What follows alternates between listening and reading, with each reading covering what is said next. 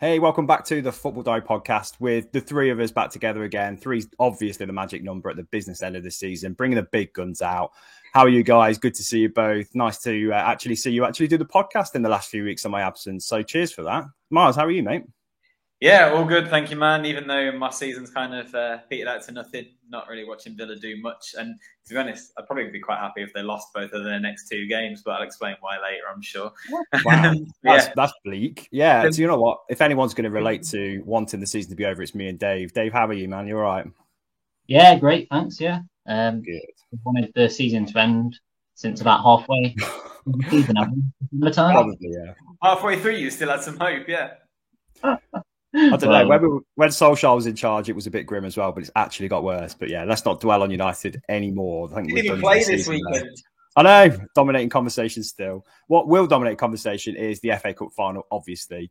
That was a tense affair, wasn't it? Quite exciting, quite lively, and another 0-0 to show for it after 90 minutes. But Liverpool win on penalties. The first time that Klopp's lifted the FA Cup, isn't it, under Chelsea? It's the final one in his trophy collection. So something for them to celebrate. But Chelsea, third cup defeat in a row, third cup final defeat in a row, which is gutting for them. What a way to lose. I mean, it was incredible to see Edouard Mendy save the penalty from Mane, wasn't it? His bloody Senegal teammate. And you thought then maybe the tide's turning. But Myles, as soon as Mason Mount missed that penalty, you just knew, didn't you? It was just set up for Liverpool to take it. To be honest, we just all save ourselves some time and go back and find the episode we recorded for the Carabao Cup and cut and paste a few things in from that, because it was just like watching the same game again. I do feel for Mason Mount. That's the added change this time, because he's obviously progressed amazingly over the last few years, but just seems to have this Wembley hoodoo that he can't get over. And sadly, it was his penalty in the end that kind of settled it for Chelsea. Not to forget that Azpilicueta missed one too. And you'd imagine their captain to kind of be the reliable one there, but I didn't feel very confident when he stepped up, and clearly neither did he. So how many times is it he's lost at Wembley or in the final? It's his sixth one now. He lost. I'm going to remind you of the first one because it's brilliant. He lost to Villa in the playoff final when he was at Derby. He's now lost, 3 FA Cups and the Euros and the League Cup, isn't it? That's really bad luck, isn't it? Shocking bad luck. Yeah. And do you know what? The penalties were odd because there was a few takers I was thinking, why is he taking a penalty?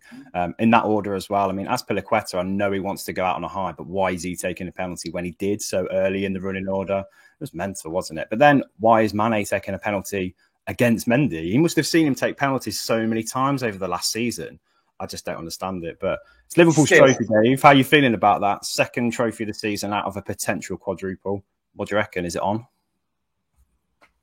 I hope not. But I'm going to interject there, though, Dave, because, I mean, you've got to give credit where it's due. They've been brilliant this season, Liverpool. I said at the start of the season, I think we all did, fourth place was as good as it looked for them. But they've surpassed all expectations, and the potential disruption of the Africa Cup of Nations hasn't done anything to them, really. So you've got to give credit where it's due, surely. Oh, yeah, and I think the additions that they've made in the window has definitely helped. I feel as though Luis Diaz has stepped up when he's needed to and provided some important moments, some good goals and some assists. And it's what we've seen all the best teams and over the years. They've had depth in those match-winning positions, up front and in defence. And the additions of Konate and Luis Diaz have been two really, really good additions for them. It hurts to say, but I think we all think they're going to be favourites in the Champions League final. Real Madrid have obviously, they've come from behind so many times this season, and we're just kind of waiting to see when. We won't say luck, but they've had a little bit of luck here and there. But is it going to be one step too far for them? I don't anticipate that Man City will lose or drop points against Villa. Wow, we'll talk about that in a moment, but that's a bold statement, Dave. But I think the quadruple is still on. Obviously, we'll talk about the Premier League in a moment and Man City losing points to West Ham. Deservedly, it has to be said. But the FA Cup final, Myles, What did you make of this 0-0? Like you said, copy and paste of the Carabao was pretty thrilling. The margins were so fine again. I think even Jurgen Klopp said if Chelsea had won it, he couldn't have had any complaints. Who was the better team in the 90 minutes, do you reckon? I'm not even sure I could pick a better team, to be honest. It was very even, as these two sides have been pretty much every time they've met this season.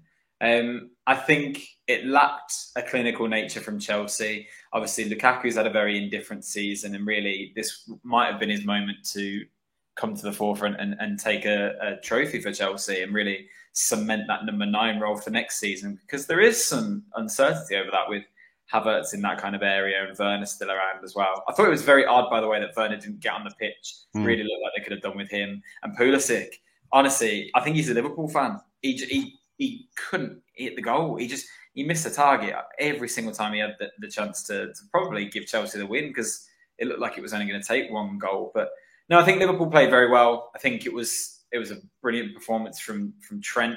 I thought he looked really, really sharp. Yeah. He defended well. He read the game really well.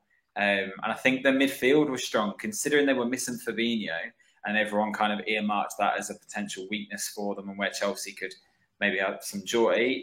It didn't seem it at all. And it shows how well Klopp's done at bedding in players like Thiago. I think last season, none of us were particularly overwhelmed with Thiago Alcantara. We all expected a lot from him and maybe didn't see it. And then this season, the dynamic he's developed with Fabinho and either Keita or Henderson or Milner or Curtis Jones on the odd occasion seems to be a lot more fluid.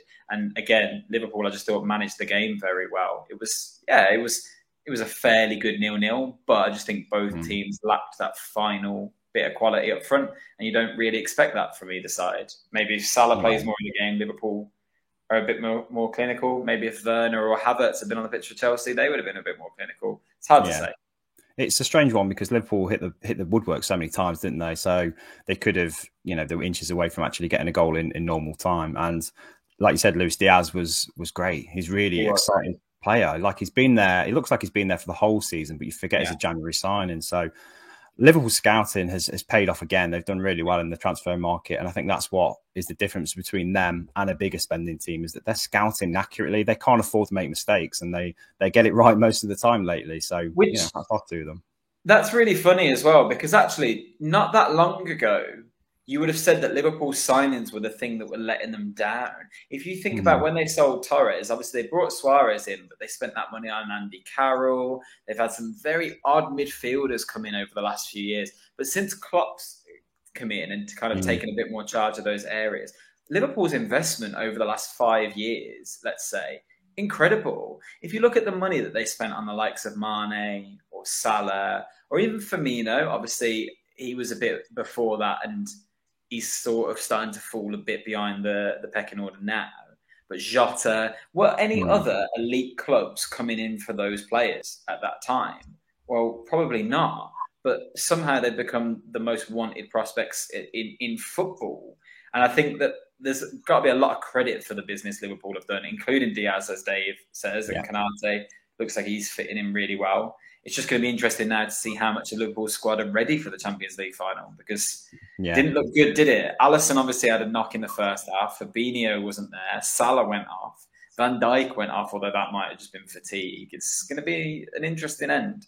Yeah, they're limping towards the quadruple if that's what they're aiming for. It's testing the squad to the limit, isn't it, really? Dave, a word on Chelsea if you can. Their third FA Cup final loss in a row. Sounds horrible to say for the players that have been involved in all three. That's a crushing feeling, surely. And Mason Mount must feel absolutely terrible. Where do they go from here? How do they evaluate their season? Because we had really high hopes for Chelsea, and this has to go down as a huge failure to not come away with a trophy and potentially lose fourth place at one point. It looked like they were, sliding down the top four. Are Chelsea going to look back at this season and go, yeah, we did okay considering everything we've been through? Yeah, and it was a case of deja vu again, I feel, in this game. Like Mark's already said, it was very similar to the Carabao final. And I was surprised that Lukaku played, to be honest. Particularly as some of the gilt-edged chances that he did miss, I think it was particularly in the first half. We saw him miss chances against Real Madrid. And obviously that came back to came back to haunt them, in that they just aren't taking these chances. And in these big games, when they're such, games are decided so kind of in such tiny, small moments in games, it can, really determine a win or a loss. And unfortunately, they just couldn't make those decisive moments happen. And you already mentioned Mason Mount and his luck at Wembley. I'm sure he's dreading his next Wembley final. He hopes he doesn't have to play there again. But they you've got to kind of commend them, really. I think they came into this final on the back of sort of like an indifferent spell. I always felt that they will be able to step up, though. You always feel this Chelsea team, they've got so many good players that you feel as though they'll give, City or Liverpool a really difficult game, and we've seen it over the last couple of years. And a Tuchel team is, it's not easy to beat. So I think you've got to give them a bit of praise there, really. I think there's a few players in there, like we mentioned, as a team are coming to the end of the cycle. There's rumours about Conte potentially on the way out. It's been linked with Man United. Obviously, Rudiger's on the way out. Azpilicueta, we don't really know what's going to happen with him. So it's going to be interesting times. And obviously, with the club, the future of the club's a little bit up in the air. So I'm sure a lot of Chelsea fans are sort of, probably a little bit apprehensive, really, with what's going on. So it'll be interesting to see what happens in the summer. Well, regardless, I was going to say, regardless of the way the season's panned out, and regardless of whatever happens after this, behind the scenes at the club, Myles, what do they do next? What do they need to grow and to move forward from this season? Yeah, that's what I was going to say. It is so weird to even try and analyse where Chelsea are at now, because this season probably is a failure in terms of what their expectations would have been. And look, they were out of the running for the league title before everything happened with Abramovich. So let's not get twisted and say that was the only thing that influenced it. But they will have expected more from Lukaku. I think they put a lot of hope on I think that's a big worry, really. Yeah. That was kind of central to their plans, wasn't it? And without that clicking, it has been difficult. They did win the European Super Cup, and they won the Club World Cup this season. They can take that at least as something to try and build on, even if we don't necessarily recognise it as the most monumental win. But I think it's hard to assess what's next for Chelsea, because even with new ownership lurking, there's no guarantee that new ownership will be like Abramovich and spend the money that they were going to. Even if it is someone that is incredibly wealthy, and it's going to have to be to put up the kind of sums that Chelsea require, are they going to want to make the same kind of losses that Abramovich was prepared to take for the kind of other agendas, let's say, that he had on his mind at the time? It's hard to see where Chelsea go, because there's a lot that needs addressing. Dave mentioned then about the end of a cycle for a lot of players. They're going to lose Rudiger. We know that he's going to Real Madrid. Christensen looks like he's going to Barcelona, along with potentially Marcos Alonso and Azpilicueta. So that's 4 key defenders gone straight away. And all of a sudden, the depth they have is Trevor Chalobah, who I think is a very good player, to be fair. And Thiago Silva will be 38 next season, I think. And look, that guy doesn't seem to be aging. He's still fantastic. But after a while, you can't put too much hope in that. And we don't know when they're going to be able to do any transfer visits. Is Malanga Sarr going to be their star centre-back next season? Because I think the worrying thing is let's not be naive and think, clubs stop talking to players when the transfer window opens. There's players will be talking to their agents, and agents will be talking to other clubs now. Just obviously, the season's not even ended yet. Yeah. So I think that's the worrying thing for Chelsea and Chelsea fans.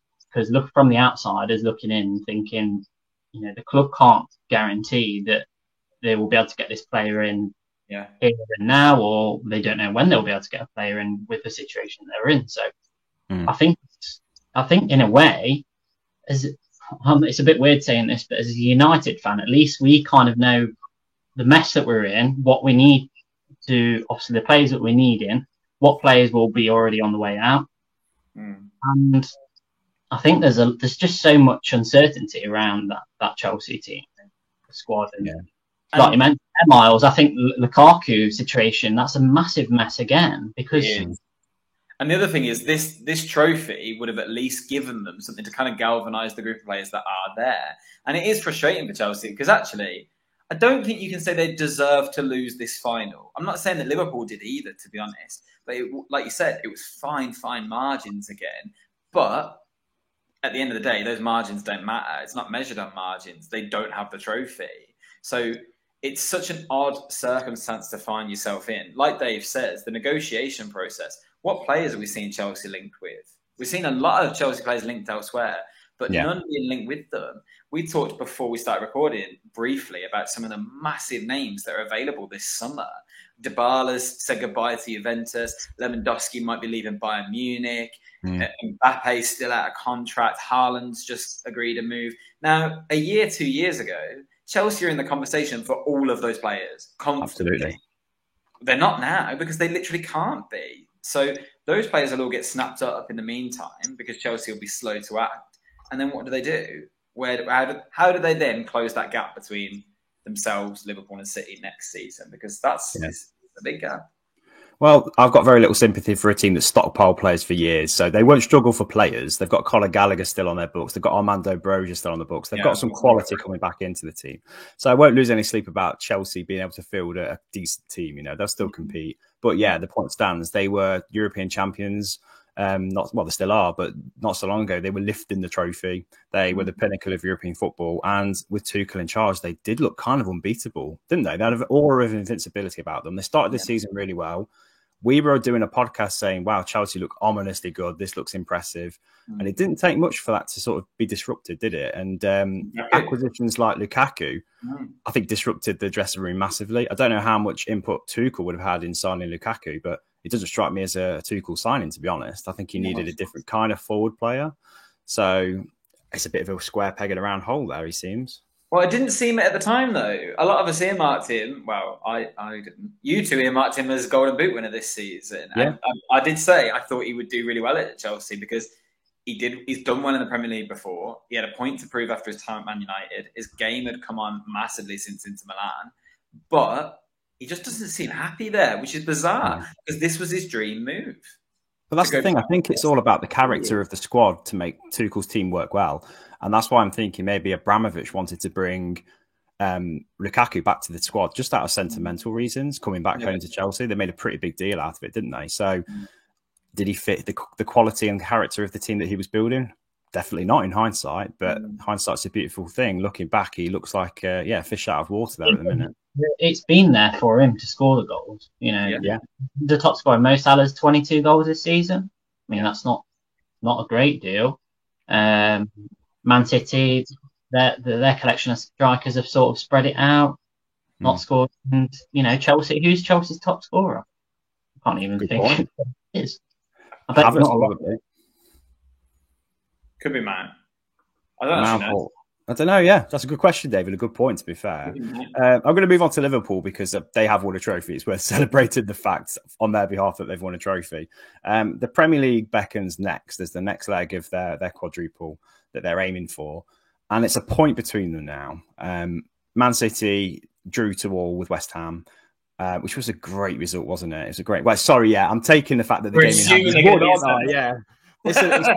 It could be a point between them. At the moment, as we speak, as we record, it's 4.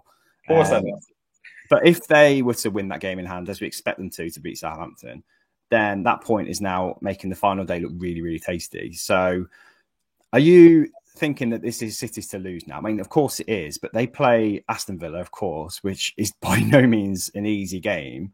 And there's a bit of spice there with the fact that Gerrard's at Villa, the fact that Coutinho's at Villa permanently now, which is amazing. Yeah, incredible. 17 million. Yeah, bargain. Absolute bargain. But I'll stay with you, Myles. Your thoughts on the final day of the Premier League, assuming, as I probably shouldn't do, disrespect Southampton like I just did, Liverpool beat them, and it goes to the final game. How do you think it'll play out? City are going to win it. I'm very confident of that. Villa, for all of their promise and good football at times, they really, really struggle against the bigger teams. I don't think we've taken points from a side above us in the league under Gerrard. Well, no, that's not true anymore because we took a point from Palace. I think the top 8 we've not taken points from. So City will beat us. They don't have to worry about that. There's no quadruple for Liverpool, sorry. Right, okay. So is it that cut and dry for you, Dave? I was trying to find some narrative where there probably is none. But Dave, is it game over in the title race, or could Liverpool actually pull off the unthinkable on the final day? I think it's, if Villa are at home, I'd give them 20% chance. But I can't see it happening. Just how good City are as well, and just how they play, they pass the ball around you, they control play.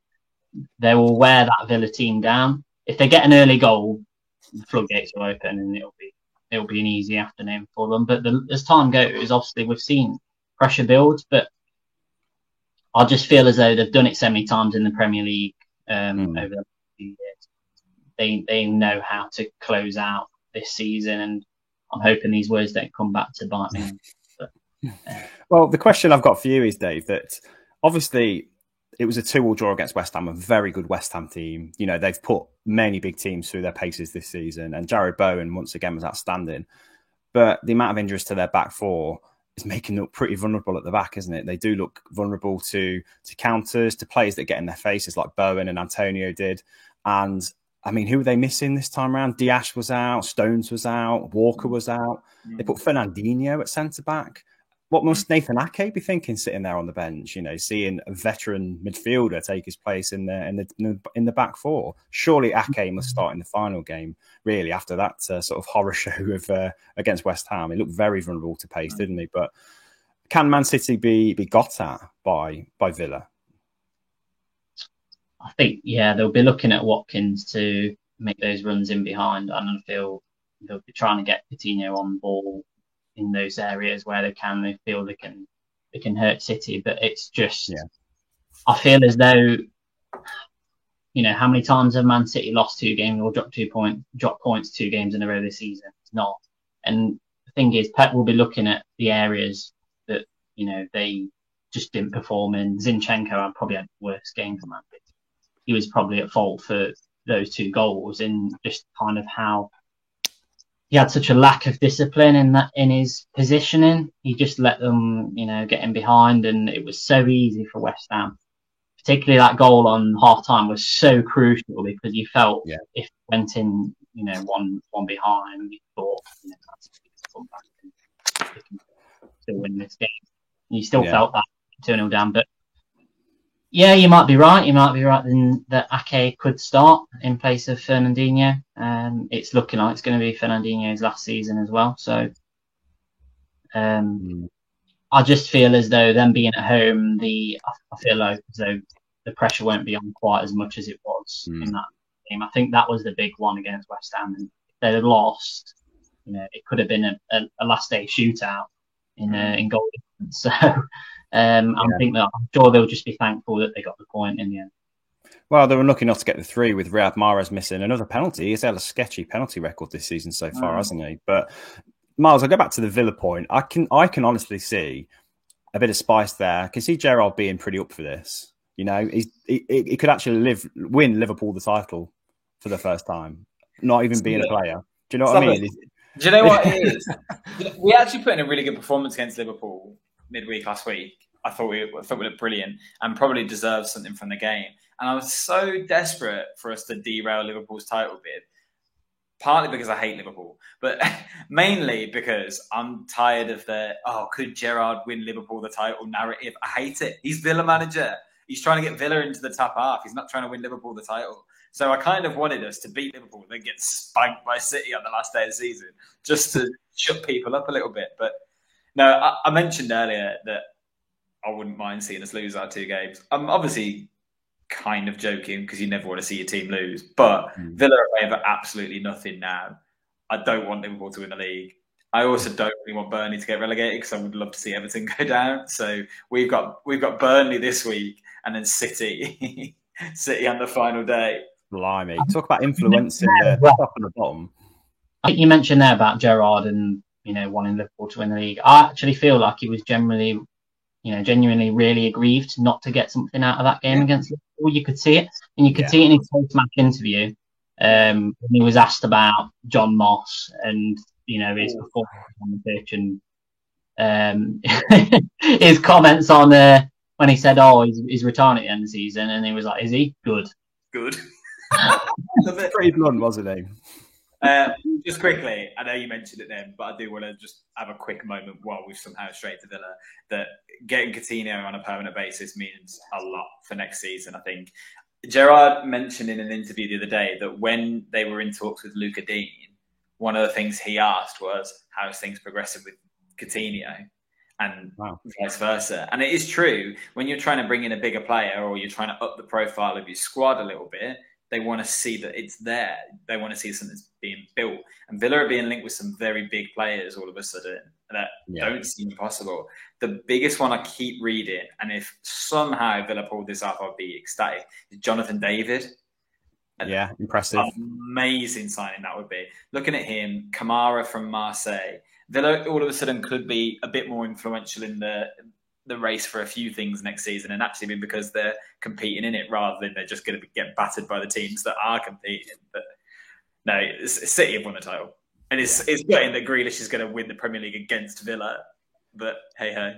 I'm going to disagree. I'm got this horrible feeling that they're going to mess up, and I think Liverpool will snatch it, and they'll absolutely revel in it, and we will feel absolutely horrendous, and they'll win the quadruple. I've obviously got this sick feeling in my stomach that it's going to happen. I hope it doesn't, because it'd be unbearable.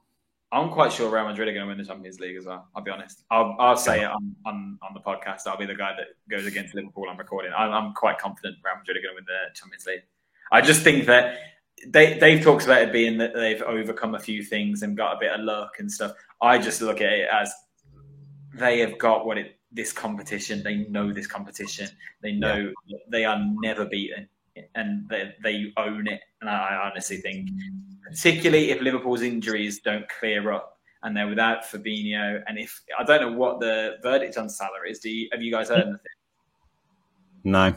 I think the last time that one that does actually give me a little bit of hope was the last time Liverpool came up against Real Madrid. I think Vinicius tore them to shreds. Potentially. I mean, Benzema's the key, isn't he? I think that will be a key area where they can take advantage of that. Liverpool get high up the pitch, you can get Vinicius on the ball when he's in the move, and he'll be able to hurt them. Him linking with Benzema has been a joy to watch this season. So, yeah. We will no doubt wrap up the European tournaments as and when they arrive on the pod. But we'll go back to the Premier League now for the weekend's games, and they all played together on Sunday. And there were some obviously very routine victories, routine games, a lot of teams on the beach, but still plenty to play for. And the relegation scrap still has a lot of question marks. There's still a couple of teams with an extra game in hand to play. Obviously, that counts for very little any time this season. We've seen that plenty of times with Burnley this season, haven't we?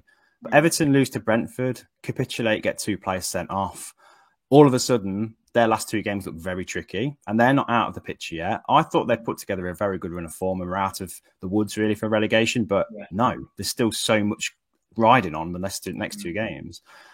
Clearly, Leeds are in deep trouble. They scraped a hard-earned point, really, didn't they? So they're still fighting, but it is still very much a fight. And Burnley, I've got 2 games in hand over both, a game in hand over both of them, and 2 games still to play. So the permutations are confusing as to who could get what. It depends on the opposition, who turns up on the day, who's up for it the most. What's your thoughts, Myles? It's become literally almost a neck and neck tie, isn't it, for the last couple of games, which is amazing for the neutral, but for every single fan of each of those clubs, it must be absolutely nerve-wracking. It's really hard to call now, isn't it? Like you say, I think Everton have got 2 games left as well. I can't remember who one of them is. I know they've got Arsenal on the last day. Leeds obviously pulled themselves out of the relegation zone and put Burnley in it. But Burnley played Villa midweek, and who knows? Because, like I say, Villa are on the beach now. They're not really doing much. And I think the Palace game kind of showed that. And it's nice to see that there is something to be fought for, but it's just hilarious that no one actually wants to fight for safety. Instead, they seem to be fighting for the championship. Whoever has been doing the championship's PR recently has obviously been successful because they all want to be a part of it next season, it seems. Except maybe Leeds, who did actually, I thought they fought really well against Brighton in the end. They obviously went 1-0 down to that Welbeck goal, and then they had a lot of chances to get back into the game. And I'm glad that they got the point. I'm glad that it is as tight as it is now going into the last week, because it should be. We should have something to go for, and there's a lot for these teams to play for now. I mean, Leeds have got Brentford. Now, in theory, Brentford aren't playing for anything. That should be a nice and easy one, but ask Everton if that's the case. It's clearly not.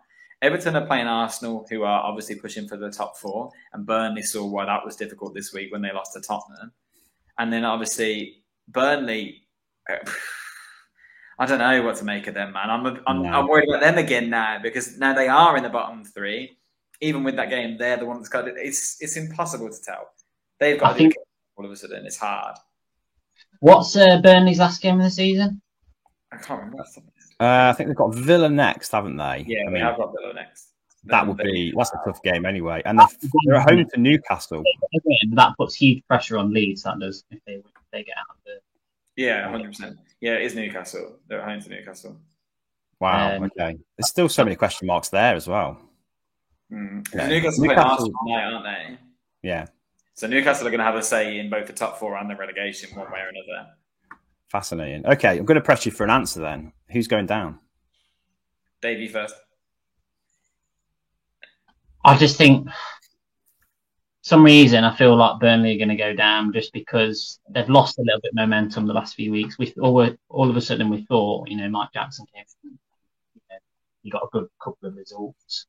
And it almost looked like they built a bit of momentum, and it's kind of just gone downhill a little bit of late. And you'd expect them to get a result against Villa, whether, the minimum a point, they need at least a point.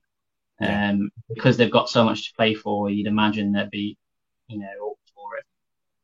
But, it's a funny old game, and pressure's off Villa. They'll go out there and enjoy the football. And so I think Burnley will go down. I just think Leeds have managed to snatch a couple of decent results of late. They seem to be, fighting for their lives, as do Everton. Everton aren't as terrible as they were earlier on in the season. So yeah. I think this weekend, Everton were awful. Absolutely awful. They're defensively so bad without Yerry Mina. They just don't know what to do without him. This weekend, it was like every single one of their players was on a mission to see if they could be the one to send their club down. Coleman gets an own goal. Rondon's tackle was disgusting. Honestly, it looked like something a 45-year-old who'd been out on the lash would do on a Sunday league morning. It was ridiculous.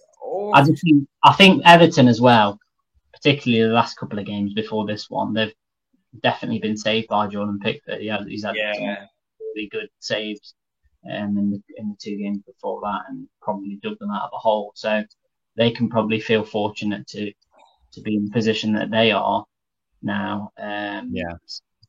I mean, we'll see, but I think Burnley will go down this time. What are you saying, Miles? Are you obviously thinking Leeds, I'm guessing?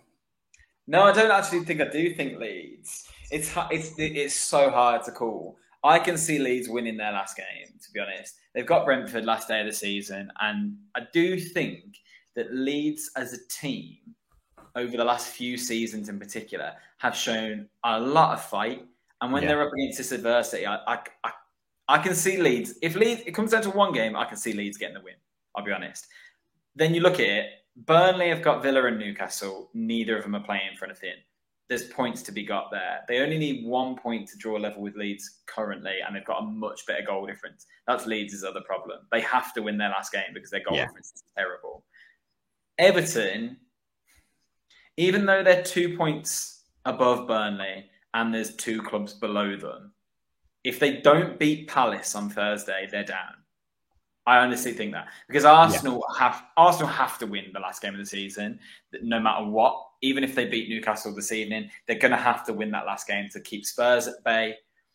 And I wouldn't want to be Everton in that game. Although Arsenal showed us that they have it to ruin their own season as well. That's going to be a match of who wants it the most in the least comical way, isn't it?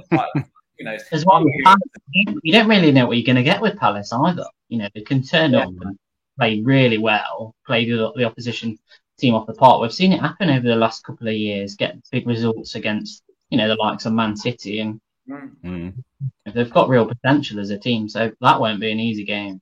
No, I think Palace are playing for top 10. I think every single position in the table carries an extra sort of £500,000 to £1 million extra prize money.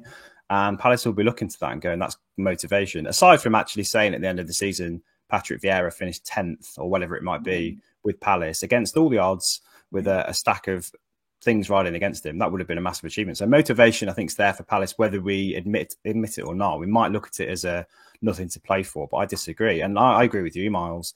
If Everton lose their next game, that is psychologically game over. But then I also think psychologically, the weakest team out of those three is probably Burnley. Without Sean Dyche, I feel like they're not the same team. They're not psyched. They're better without Sean Dyche. I think they're better without Sean Dyche. I think they've shown that. They weren't that bad against Spurs, if we're 100% honest. They lost to a Harry Kane penalty this weekend in a very, very hard fixture. Spurs are obviously gunning for top four. They've come off the back of a really good win against Arsenal, who were embarrassing. To be honest, they did the same as Everton and just decided that they were going to be the ones to destroy their own fate this time. They got away with it a little bit, the fact that they already had that cushion. But I wouldn't look at Burnley's last result and go, oh yeah, that puts them in trouble. I'd rather look at Everton drawing to Watford and think that puts you in trouble. True. It's difficult. I said I thought Everton would go a few weeks ago, so I'll stick with it for now. Okay.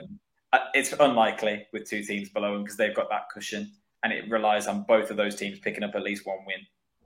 Yeah, it's pressure for all teams and it's who deals with it the best, I think. And then the fight that the opposition puts up, there's so many different permutations. And there's even the real possibility that Leeds could go down on goal difference as well, which would be actually pretty hilarious, you know. In a season that's not giving Man United fans much, Leeds going down on goal difference would be pretty funny. Are Leeds at home or are they away for that last game? I don't know, actually. Good question. Do you think that changes a lot for you then, Dave, if they're at home? Yeah, definitely. If it's the last game of the season and you know their Premier League fate is at stake, then 100%. They're away at Brentford for the final game, so it's a tough one. Might be Eriksen's last game for the club as well. So. I think he's had pretty good talks. Apparently, nothing's confirmed, but from what I read the other day, he said he was considering staying. Okay. Either way, interesting game. While we've mentioned top four, actually, Myles, I'll push you for your thoughts on that. So, North London derby has happened now. Spurs won the North London derby quite convincingly, thanks to a capitulation. Spurs win it, wouldn't Arsenal lose it? Yeah, Spurs coasted to victory. Arsenal handed it to them on a plate, really, didn't they? But myself and Dave were sort of saying Tottenham deserve top four, but Arsenal are the favourites. Do you still feel that's the case after the North London derby's been and gone? Do I think Spurs deserve it and Arsenal are the favourites? Right. I think Arsenal deserve it, if I'm honest, purely because no one expected Arsenal to be anywhere near the top four this season. Maybe you'd say the same of Spurs when you consider it was Nuno in charge when they first started. But Spurs, on paper, had a better squad to start this season than Arsenal did. But Arsenal have continued to develop as a unit. If you look at the signings that they made, I think we on this podcast probably said some of them were absolutely mental. Spending 50 million on Ben White, bringing in Ramsdale after 2 relegations, bringing in a defender from Italy that no one else wanted to look at in Tomiyasu, and they've all ended up being brilliant for them, really. It's a very, very young squad. They showed that youth in the Spurs game because they just didn't have anyone to manage the game properly. And Holding, I don't know what happened to him. Look, he's not the most amazing defender in the world, but what he does do is the basics normally. He's quite calm. So this game, he just seemed too wound. It seemed like Son got in his head, to be honest, and that was it. But I think Arsenal deserve it. Obviously, I want to see Arsenal get it over Spurs, mainly because it will relegate Everton, and that'll be really funny. No, I'm joking. And I think Spurs might be the favourites now, though. Because if you look at it, we talked about games in hand. You'd always rather have the points than the games in hand, and Spurs are currently 4th. Now, all right, you think Newcastle probably aren't playing for much. Isn't that such an Arsenal game to lose? It really is. Yeah, you're right. Massively. And then Everton on the final day. All right, I think Arsenal will beat them. But Everton will have something to play for, we imagine, unless they beat Palace. And then in which case, Arsenal can be very, very happy. Spurs have got Norwich on the final day. Easy. Yeah, you're right. We said that the other year when they lost 4-0 to Newcastle on the final day, didn't they? So who knows? This is a different Spurs. That's what I mean. The Antonio Conte team is so different to the Nuno team. Is so different to the Mourinho team. Yeah. He's leveled them up, and I think as a management appointment, he's absolutely spot on. I think he'd have actually got something out of this Man United squad if he was appointed when he was. I think that now is kind of proving beyond doubt. He's made Tottenham suddenly look like contenders again for trophies. You can see them kicking on next season if he stays there. Well, they should be. Yeah. If you look at which squad would you rather have, Tottenham or Arsenal's? I think Tottenham's needs more work, though, to be fair. Arsenal's is going through that work now. So they're ahead of the evolution compared to Tottenham. But yeah, in terms of world-class players, there's none in the Arsenal team to talk of, I don't think. Probably Odegaard, potentially. But Spurs have got some outstanding players. Yeah, I'd take that Spurs squad over the Arsenal squad any day. For now, I think Arsenal have got a great potential of how to develop that, but they need some heavy investment in the summer. One thing I will say about Spurs this season is in the big games, they've actually gone toe-to-toe with some of the best teams and got results. Look at Arsenal, the City game, for instance. True. They were a better team and they threw it away by being, their naive souls, as we've seen several times over the year. This game was the same again. I just felt as though they were a little bit naive in their approach. You could kind of, you kind of expected Spurs, a Conte team to sort of sit in quite organised and pick their moments to kind of really, attack Arsenal and damage them. And we saw that they were just literally brutal on the break. And it's almost like Arteta just kind of doesn't want to change suit. He's wants to play his way. As we've seen a City team, Pep Guardiola, he only knows one way to play, and I think that really came back to sort of to haunt him. Really, the good thing for them is I've just seen that this evening Gabriel and Ben White have both started, so that's huge for them because defensively, they looked so poor against Spurs, didn't they? They were really missing those two. So, who knows? Maybe that can be enough to get them through. I think Arsenal will finish fourth. I think they will. But I think Spurs are probably favourites looking at what happened in the North London derby, because you also wouldn't be surprised if Arsenal were a bit rocked this evening.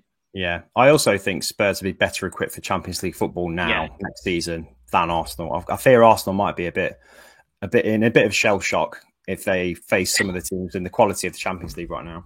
True, but it's obvious to everyone that Arsenal need to invest in some areas in the summer. Yeah.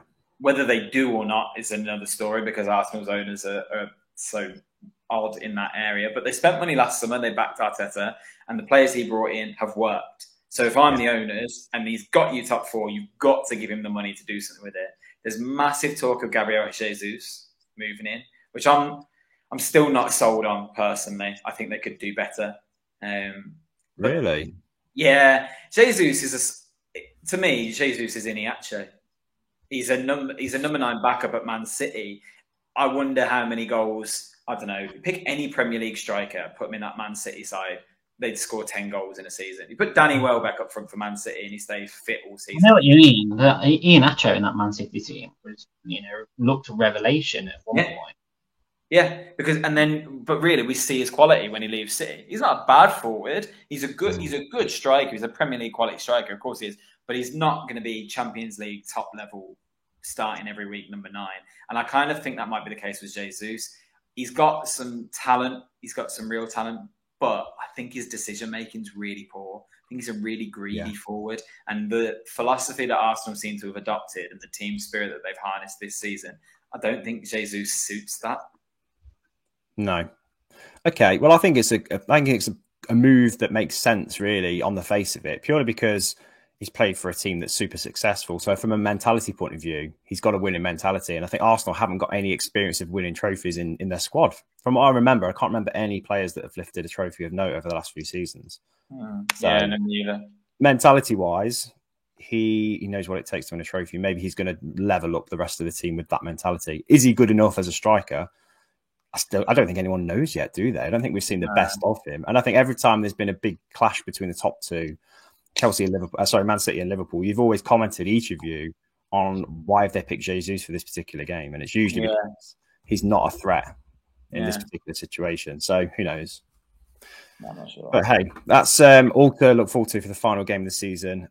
It's exciting, it's tense. Our teams in particular have got nothing to play for, but every other element is still riding on the final game as we speak. There's still a few games to play midweek, games in hand that have got to be caught up on, which still yet may change the landscape of the Premier League table. So it might be done and dusted by next weekend, but I hope it's not. Just for the spectacle, I hope it's not. But it just makes next week's podcast that little bit more tasty, I think you'll agree. So stay tuned. We'll be on socials as well. We're on Facebook, we're on Twitter. We will be sort of commenting regularly, really, hopefully, about the things that are going on over the next week. You'll hear from either one of us on that platform. But yeah, until then, guys, I can't wait to speak to you next time around. I hope you're all with me next Monday for the roundup of the season and the roundup of the final day. Are you going to both join me for that? Yeah, 100%. I can't believe how quick it's come around, to be honest. End of the season already. It feels mad that we're talking about the Euros so long ago. So coming up to a year now, and that still feels quite fresh, doesn't it? Yeah, mental. But in the meantime, though, guys, thank you again for joining us. Good to have the three of us back. I like the dialogue when it's the three of us. It's always nice to hear three different points of view. So, yeah, interesting times. And thank you for your time, guys. Thank you for watching again. Please hit like and subscribe if you do get the chance on YouTube, or hit a follow on whichever podcast platform you're listening to this on. That really does help the channel grow for the future. But until then, thank you, guys. See you soon. Take care. Yeah.